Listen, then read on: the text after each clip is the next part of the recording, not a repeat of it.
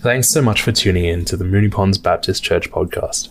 Here we upload our weekly teachings that happen every Sunday at our 10 a.m. service. If we can help you in any way, feel free to reach out to us. And check out our website at mpbc.org.au.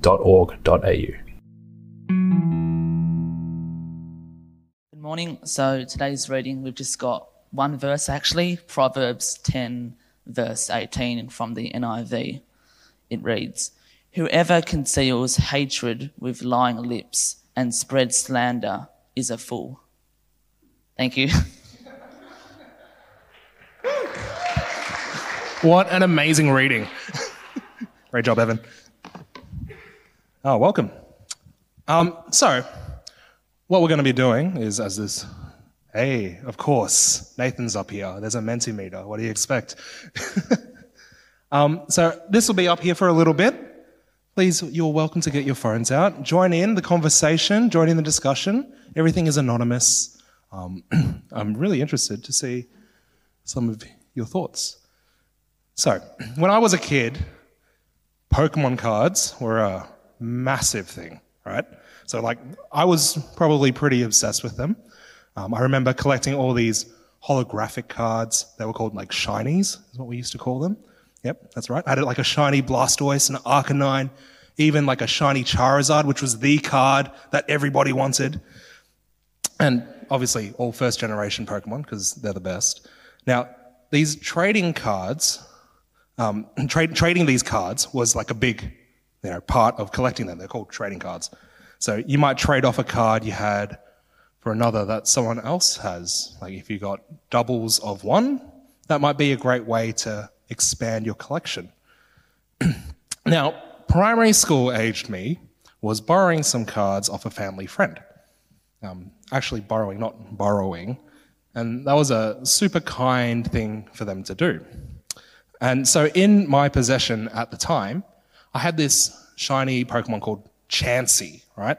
It's literally like a hybrid pink kangaroo cross egg blob thing. I don't know how to describe it, but you can look at it when we just check it out. Look at it. There it is.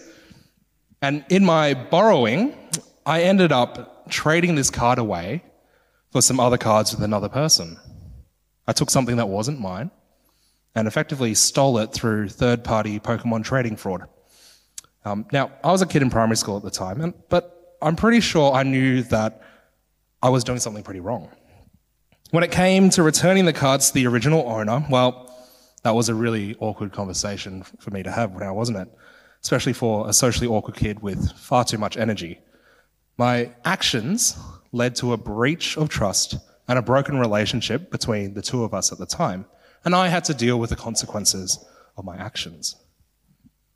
Now, while you might not be a criminal mastermind in Pokemon fraud like my childhood self, there's a high chance that you've experienced a broken, damaged relationship between you and another person in your own life. Have you ever experienced a broken relationship? It might be a distant and fractured relationship that has been broken for an extended period. Maybe it's a recent occurrence involving work or a close friend where you notice that it's just a bit awkward between you, and you've noticed that there's some distance growing between the two of you. Maybe it could involve a sibling or relative with whom you were once very close. Thank you for your honesty. Now, I want to be fully transparent with all of you, and it's really interesting preaching about this at the moment because I'm going through this exact same thing right now. I used to be really close to this person. We both said and did some things, and now it's radio silence, and it has been for years. You can call me a hypocrite. Burn him. Life's messy. I'm not perfect. And this has been an issue because clearly it's just because they see things their way and I see things the right way, right? That's right. So while I joke about it, there's something there that we all want to believe, right? If only you saw things my way, then everything would be fine. And my way is obviously the right way. And we're all guilty of this, right? When we're faced with a disconnect in our relationship with another person, we often try and convince them that we're right. We try to control them. We try to coerce them into our own way of seeing things. And sometimes we do it consciously, and sometimes we're not even aware of it. But I feel as if this is how we naturally gravitate towards handling these kinds of situations. And all it does is make things worse, right? Resolutions remain elusive, conflicts unresolved. Then, like our inner monologue, it tells us, oh, there's nothing I can do about it. I tried. And you know what? I just don't care. Our actions can just continue to push people further away from us. Like, think about it, right? We might want to mend a relationship and have the mindset of repair, so we say something like this: I'm sorry if I offended you. Has anyone ever said that to someone or had that said to them? Like, how does that make you feel? Reply with an emoji. I'm trying to fix this situation. I'm apologizing to you. I'm being considerate to you. But what does this really say to them? You're really implying, oh, good. No, that's a good pace. Yeah, great. You're really implying that they're quick to take offense, right? Well, most people wouldn't have been offended by what I said. Sorry that you were. You must be less in touch with reality and the world around you. I'm sorry for that. And then we wonder why people don't accept our apology after we just insulted them without meaning to. But what if our apologies are actually more sincere? What if we admit our fault, the part we played, how we contributed to the situation, and didn't consider their feelings? Surely that should be enough to mend a broken relationship, right? And this is where I kind of stumbled with my own personal broken relationship. I was so certain if I just said, I'm sorry, and like genuinely admit that I was sorry for all that transpired and all that I did, then we would be on a path to renewal. My thinking was along the lines of, why are you still upset? I said I'm sorry. I acknowledge that I did something wrong. We should be fine now. But what I didn't realize was that I was just saying, I've done my part. I'm the better person. I said I'm sorry. You should accept my apology. We should be back to where we were before anything happened. I've done my bit, so what's wrong with you? Has anyone else done the same as me? And if you're not sure, here's a litmus test for you. When you rehearse those narratives in your mind about why things are bad or how you're going to talk through things with them, you put the fault on them. And when we continue to frame situations with the fault being on the other person, you can see why it's easy to develop feelings of resentment. Our reading today from Proverbs 10:18 speaks into this. Whoever conceals hatred with lying lips and spreads slander is a fool. So when the book of Proverbs dives into the concept of hatred, it's not exactly the kind of intense hatred that has you picturing, screaming and tearing people each other apart.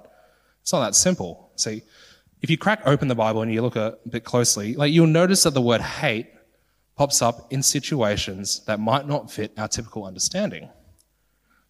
It's really about ill will. It's when you start harboring negative vibes for someone. It's like you genuinely find joy in their misfortunes. That's where the hate starts creeping in. So when you're finding happiness in someone else's unhappiness, that's when you're dipping your toes into the pool of ill will. And when we conceal those feelings, we don't just conceal it from the person, but also from ourselves. When we tell ourselves that, it's not hatred that we're experiencing. So when we're in situations talking about this person, maybe to someone else, we might find ourselves framing that person in a negative light and saying things about them that shouldn't be said, spreading slander. And it's so easy to do, isn't it? We do it to people we haven't even met. Don't tell me you haven't said anything bad about a politician before, right? Hello, Donald Trump. Now, I'm pretty sure we can all think of some relationships in the lives of the people around us that we see as being broken. Perhaps someone in your family had a falling out with a sibling or maybe a close friend.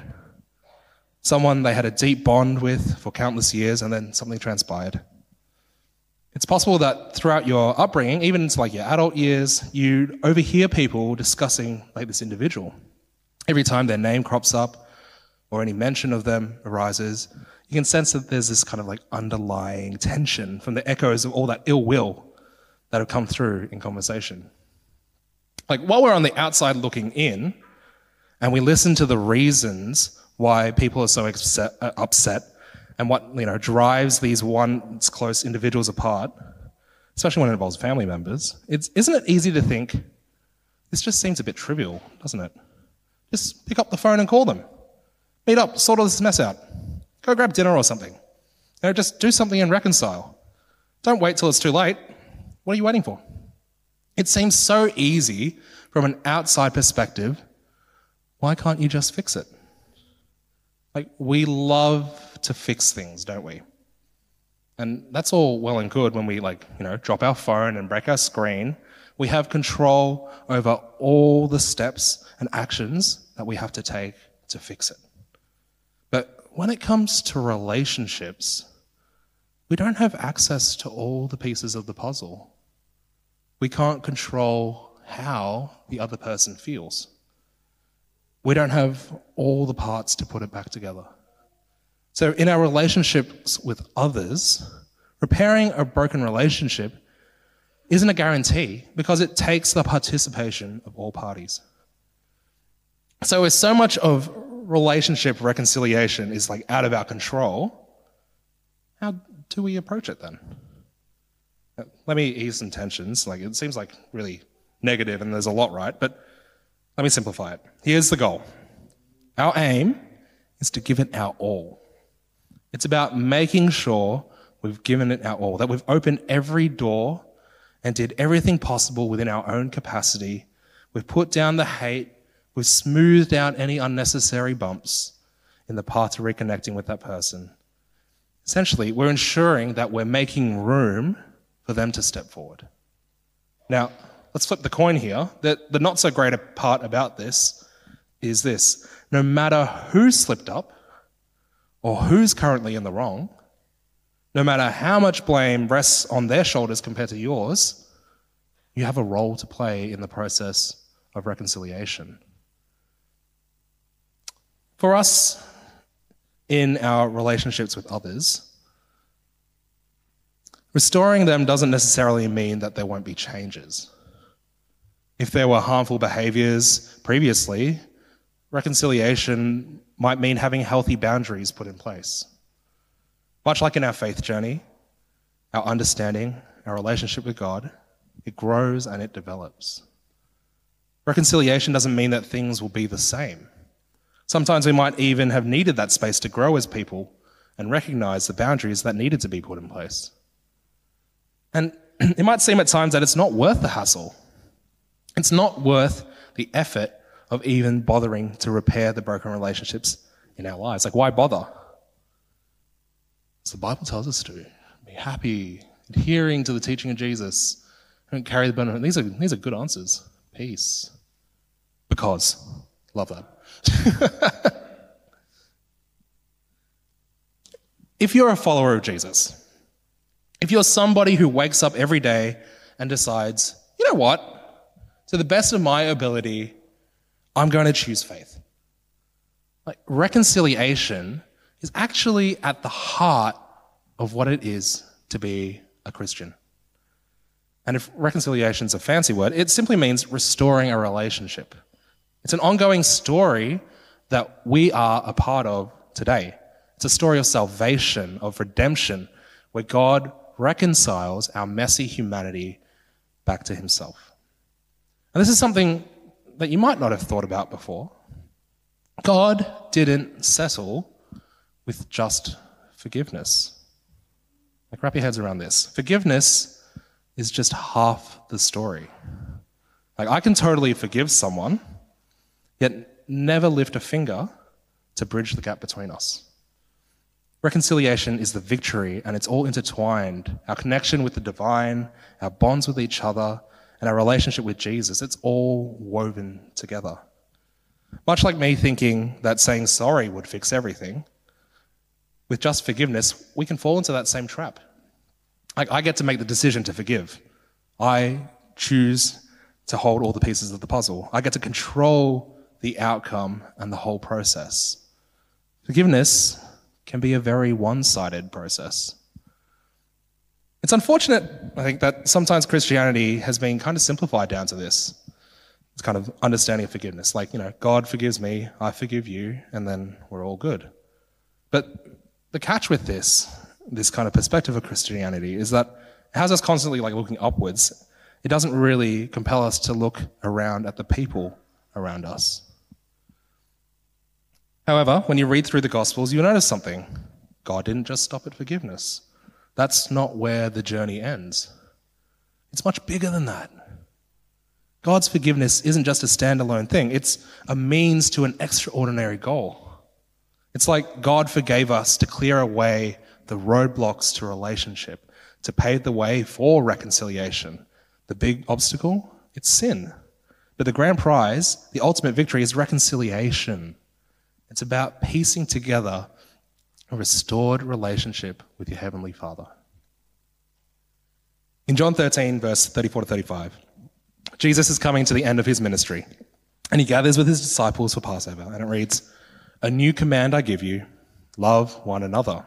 As I have loved you, so you must love one another. By this, everyone will know that you are my disciples if you love one another." He's saying, you are to do for others as I've done for you. You are to love others as I have loved you.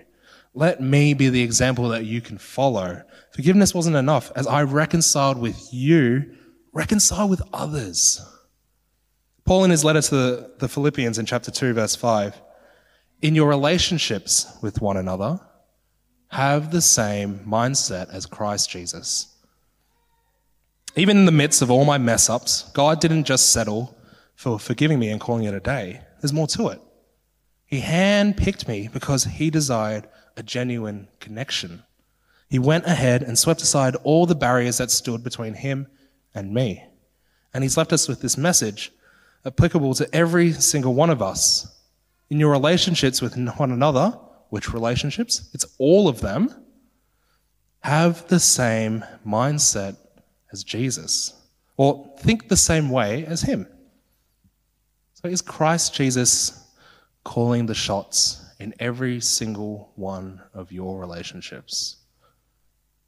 This is a game-changing concept because we're talking about going at your relationships the same way that God showcased through the example of Jesus. And what was the mindset that Jesus had in his relationships with others? Many of us in church circles will be familiar with the parable of the lost sheep. 100 sheep, one goes missing, and the shepherd, Jesus, is determined to find the lost one, leaving the 99 and going off to track down this one sheep. And we read in Matthew 9, verse 10 to 12, while Jesus was having dinner at Matthew's house, many tax collectors and sinners came and ate with him and his disciples. When the Pharisees saw this, they asked his disciples, "Why does your teacher eat with tax collectors and sinners?" On hearing this, Jesus said, "It's not the healthy who need a doctor, but the sick." As the band comes up, Jesus laid it out pretty plain and simple. His mission wasn't aimed at the people who's got everything neatly sorted out. No, he came knocking at the door of those who've broken their relationship with their Heavenly Father. His call wasn't for the ones who are all self-righteous and good to go. He didn't come for them. He didn't come to cozy up with them. He didn't come to nod in their direction. His target was the sinners, those who needed a change of heart. He couldn't pull that off from a distance. He needed to be up close and personal. Reconciliation isn't just a distant concept. It needs us to get up close. Nice. It demands that we take steps towards those who we're reconciling with. And here's the kicker. If we decide to walk the Jesus path, this is what it's all about. We're going to take action. We're going to dismantle every barrier inside. Because the goal's clear. We're going all in. Doing whatever it takes to clear the path for what we hope will result in full-on reconciliation. Like, I know I have some work to do, and maybe you do too.